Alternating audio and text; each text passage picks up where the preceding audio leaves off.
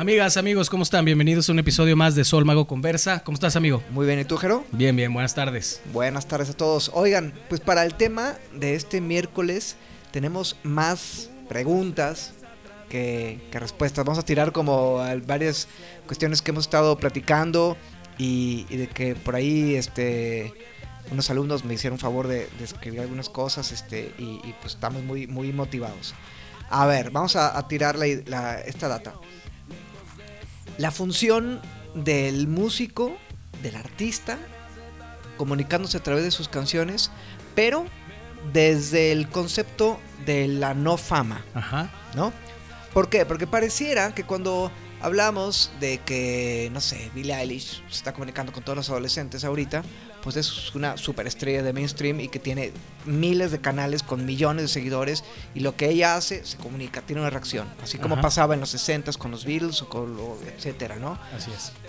Pero a ver, esos son los mainstream, ¿no? O sea, son las estrellas del pop. Ajá. Afortunadamente, el mundo artístico, cultural de todas las ciudades de todo el mundo tiene artistas que no son famosos. Y esa misión de esos artistas no famosos es importante y crucial en la vida de cualquier sociedad. Estamos, ¿no? Y a veces es como una especie de contrapeso, ¿no? También a este rollo, como más legítimo en otro sentido, en el sentido tal vez más artístico, más de contenido, más de esta reinterpretación de una realidad que conecta en otro nivel. Y no en todos los casos. Claro. Porque claro. podríamos hablar de algún cantante o alguna banda malísima que nadie la conoce y que no la conoce porque es malísima. Así es. No, o sea, claro. Existe. Y también existe por ahí, y muchísimos debe de haber, bandas y cantantes o compositores que están haciendo su música, que son muy buenos, que es muy genuino, que es muy auténtico, pero que no están llegando al mainstream, a ser conocidos, ¿no? Aunque metan su pauta en Spotify o en YouTube, no, pareciera que no pasa nada, ¿no? Así es, que sí. Hasta que no se es conocido, o hasta que no tocas en el Vive Latino, o hasta que no estás en un top tal o algo, no, ya no es como, no es relevante, ¿no? Tienes que ser famoso como para llenar un auditorio nacional para ser considerado ya de peso. Sí. Estos como prejuicios, ¿no? Sí, y por eso es que genera más preguntas, porque entonces no tiene valor una obra artística, una canción, un grupo, un artista, hasta el momento en el que es conocido por muchísima gente, o hasta el momento en el que rompe ciertos récords, o ya tiene este valor desde la concepción de desde la misma obra, de las mismas canciones. Totalmente. Aquí yo creo que no podemos hablar en nombre de nadie más que, vamos, yo podría hablar de mí y desde mi perspectiva, ¿no? Yo te podría responder que en mi caso, a mí, o sea, basta con que yo desee y quiera y necesite hacer una canción para que ya tenga toda mi justificación y todo mi cariño y todo mi pues como el propósito genuino. Y cumplido, ¿no? Lo cumplió. O sea, ahora, si esto tiene algún tipo de alcance a nivel comercial, mediático, ya para mí es otro tema completamente. Ajá. ¿No? Habrá gente que no. Seguramente si Alejandro Fernández va a hacer una canción o alguien le puso una canción, no es así como por hacerla.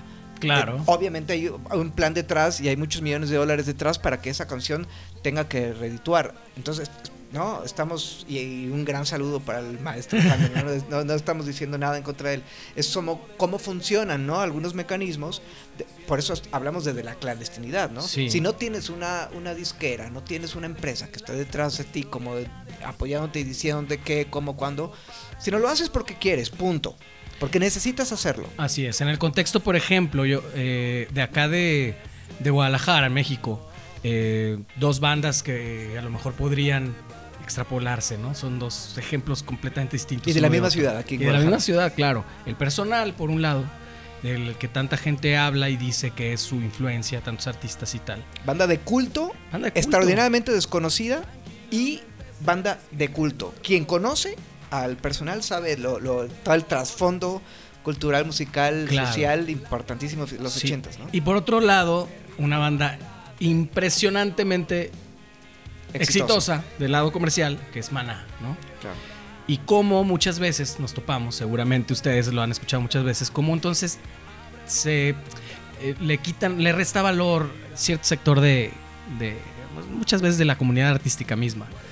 Porque se vendieron, porque no están haciendo algo realmente del corazón, sino que es algo ya completamente corporativo y completamente que tiene que ver con el negocio y no con el arte, ¿no? En sí.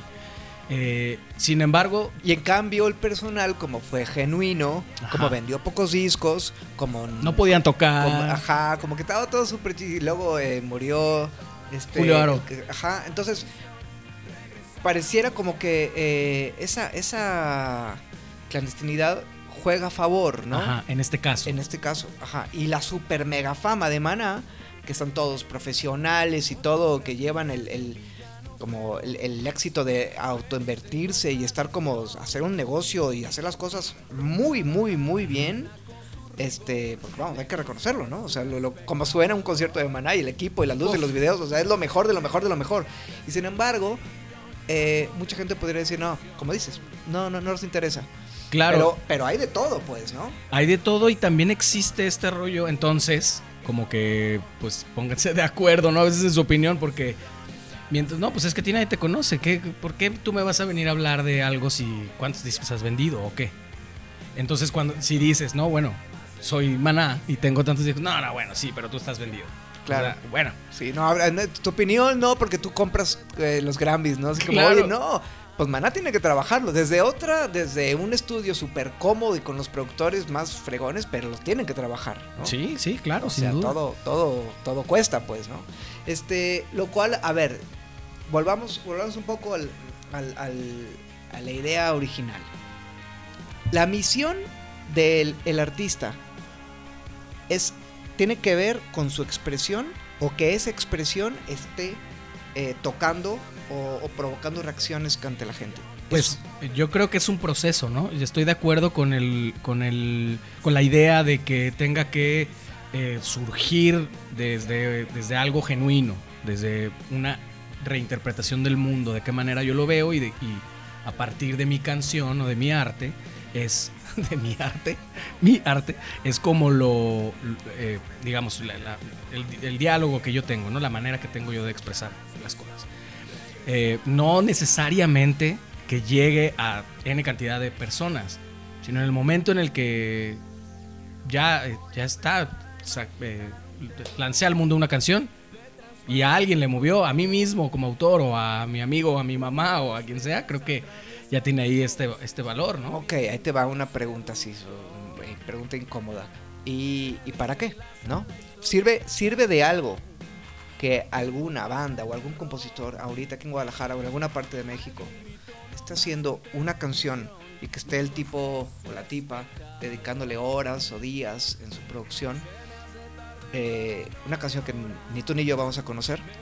Para mí esa pregunta tiene dos respuestas. Una como el lado más filosófico del artista, que es sí, sácalo, hay que generar la mayor cantidad de obra. Yo lo pensaría en este momento de mi vida, así lo pienso. Ajá. Y por el otro lado, lo comercial, ¿no? ¿Para qué? ¿Cuál va a ser tu medio entonces? No sé. Tendría entonces que eso ya es como muy personal. ¿Cuál es la función? Hace rato platicabas de eso, ¿no? Como cuando estábamos fuera de cámara, cómo definir tu propósito desde un inicio, ¿no? Tal vez preguntarte. Yo creo que lo que tiene que ver por ahí es de lo que estamos hablando, ¿no? Del objeto en sí. O sea, si es una canción como meramente artística, quiere decir, a lo que me refiero es que el propósito de esa obra es arte y punto. No una canción que a lo mejor está hecha para pegar. Ajá. ¿No? Que tenga este éxito comercial. Pues. Claro, ¿no? Porque, vamos, puede ser que haya mucha banda que está buscando hacer música con el propósito de pegar y que sea funcional. Ese es el propósito de esa canción. Y existen otros músicos que, aunque no vendrían nada de malo, nos vendría a nosotros incluso, ¿no? Un poquito de fama. Claro. Hacemos la música que hacemos no solo por eso, sino por una necesidad personal. Yo creo que si distinguimos esas dos como una canción y una obra artística, ¿no? Que una obra artística puede ser una canción. Claro. Yo creo que ahí es donde empieza como las posibilidades de respuestas, ¿no? Si tú como músico estás como aportando a este mundo esa necesidad genuina de decir algo que tú sientes que quieres y cómo pretendes retratar al mundo a través de tu música, yo creo que está bien. Ya para empezar es necesario y en cuestión de energía y de karma es como muy necesario y positivo en este mundo. Así es. Algo bueno, ¿no? Es como alguien que escribe una poesía y dice, güey, qué buena manera de pasar el tiempo haciendo una poesía, aunque nadie la lea. Ajá. Aunque es algo, creo que es bueno, sobre todo porque pasa por un lado primero personal y después si alguien la lee o si alguien escucha algo, ¿no? Pero fíjate cómo el esquema de lo que me refiero es primero como viene de adentro, uh-huh, ¿no? Ahora, si llega a la fama o no, es conocido o no, se edita o no, creo que pasa por otro lado. Y tantos ejemplos que hay de artistas que nunca vieron el éxito, ¿no? Hasta después de muertos, muchos años después, empezó a tener un éxito un éxito comercial y empezó a ser conocido mundialmente, ¿no? Pintores, no sé. Y estaría padre, imagínate, te hago una pregunta, ¿qué pasaría si a Jimi Hendrix no lo hubiera descubierto Chas Chandler, ¿no? O sea, que hubiera pasado. Sin duda yo creo que hubiera sido un guitarrista reconocido, famoso, sobresaliente, pues de su entorno, ¿no? Su pueblo, su ciudad, no sé. No creo que la fama lo haya dotado de más valor musical. Sin embargo, sí, esa fama lo dotó de más relevancia. Y de la posibilidad de estar en Londres y de estar grabando con tales cosas, ¿no? Y de ser tan conocido como para que sea entonces referente de tanta gente, que haya llegado. Exacto, pero estaría padre como la reflexión de que, a ver, el que es músico, el que es artista, independientemente del reconocimiento. Sí. ¿No? Pues tendríamos entonces que redefinir qué es el éxito, ¿no? Claro. O sea, ¿qué tipo de éxito? Pues, volviendo al ejemplo del personal, podríamos pensar, la otra vez que hablaba con mi querido amigo Alfredo Sánchez, decía que él estaba muy orgulloso del disco que hizo con el personal, ¿no? Y se siente muy contento y satisfecho de que después de tantos años lo escucha y escucha sus arreglos y todo. Dice, qué buen disco, qué bien me representó. Eso para mí es un éxito, claro, ¿no? Y que a toda la gente que le hablas del personal, todavía incluso tengo alumnos que cagan con el personal, dicen qué buena banda. Ajá. Y que darían lo que fuera por tener un disco o un video de ellos tocando así bien, ¿no? Claro. Que no existe, todo es un mito. Ajá. Eso es un éxito. Sí, y fíjate cómo ahí justo que hablas de esto, cómo tiene entonces nos evidencia que las canciones no es algo estático, son entes vivos, sí, ¿no? Es el arte. Ajá, las canciones del personal fueron escritas en un momento, en los 80s, en la ciudad de Guadalajara, México, con una sociedad que no hablaba de eso, muy mocha, muy religiosa, muy persinada, y con un cantante homosexual, abiertamente, que además murió de SIDA, ¿no? Pero la escuchas el día de hoy, una en Guadalajara que es una crónica de esta ciudad, con estas cosas que sucedían en el tiempo, que muchas siguen pasando. Y muchas siguen pasando, claro. Esa es la gracia. La genialidad. Entonces, ¿cómo sigue palpitando, ¿no? Le vas poniendo cosas. Es un retrato de esa sociedad y de ese momento, pero sigue siendo relevante. Bueno, fíjate cómo entonces estamos hablando de el éxito, y entonces cuando hablamos de Rayando el Sol, ¿qué? Uh-huh. O sea, pasa exactamente como lo mismo, pero al revés, ¿no? Así ¿Sí? Como son canciones que sí pegaron, que sí eso, que y que en todas partes del mundo. Sí, al día de hoy ya es impresionante ver a la gente en España, en Argentina, en Estados Unidos, en todo el mundo.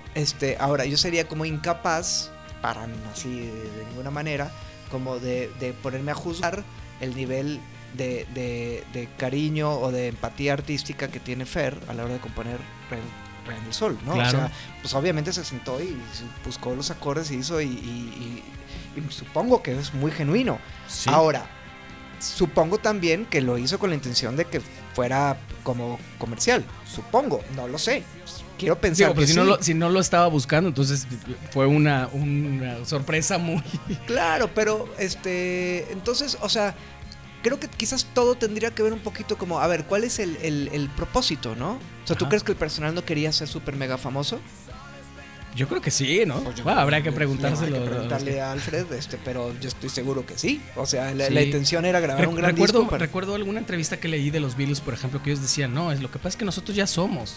Nada más le falta al resto del mundo darse cuenta antes de que fueran famosos. O sea, ellos ya lo tenían claro. Y vaya, obra artística legítima, pues la tienen, por supuesto. Y sin embargo, desde el principio ellos tenían la mira, a lo mejor no tanto como a lo que llegaron, pero ellos ya tenían la visión de ser mundialmente famosos. Buscaban la fama, buscaban las dos cosas. Es decir, creo que podremos conciliar un poco que no está peleada una cosa con otra. No, para nada. Sin embargo, no está supeditada el valor de una obra al éxito. No necesita necesariamente tener la validación de millones de personas para hacer una obra valiosa. Claro. Y que también, o sea, una cosa es pretender que tú como músico, como artista, entregar una obra lo más llena de amor de ti hacia afuera. Llena de verdad, ¿no? Sí. Yo diría eso. Totalmente. Una cosa es eso y otra cosa es voy a hacer una canción que pegue. Uh-huh. ¿No? Nada más, yo haría como esa diferencia. ¿Existen las dos posibilidades de que estén juntos? Claro, sí. Por supuesto. Yo creo que todo el tiempo tendría que estar juntos, ¿no? Ajá. Pero así como con el tema de no sé, imagínate cuando estás a través de una terapia psicológica, ¿no? Que y que de pronto dicen, a ver, vamos a tratar de retratar tus emociones. Hay veces que donde es momento de hablar de cosas dramáticas o tristes, ¿no? Cuando estás hablando de tus emociones. Y a lo mejor eso no le interesa y eso no es pop. Ajá. O no es comercial o no es, ¿cómo dices tú? Complaciente.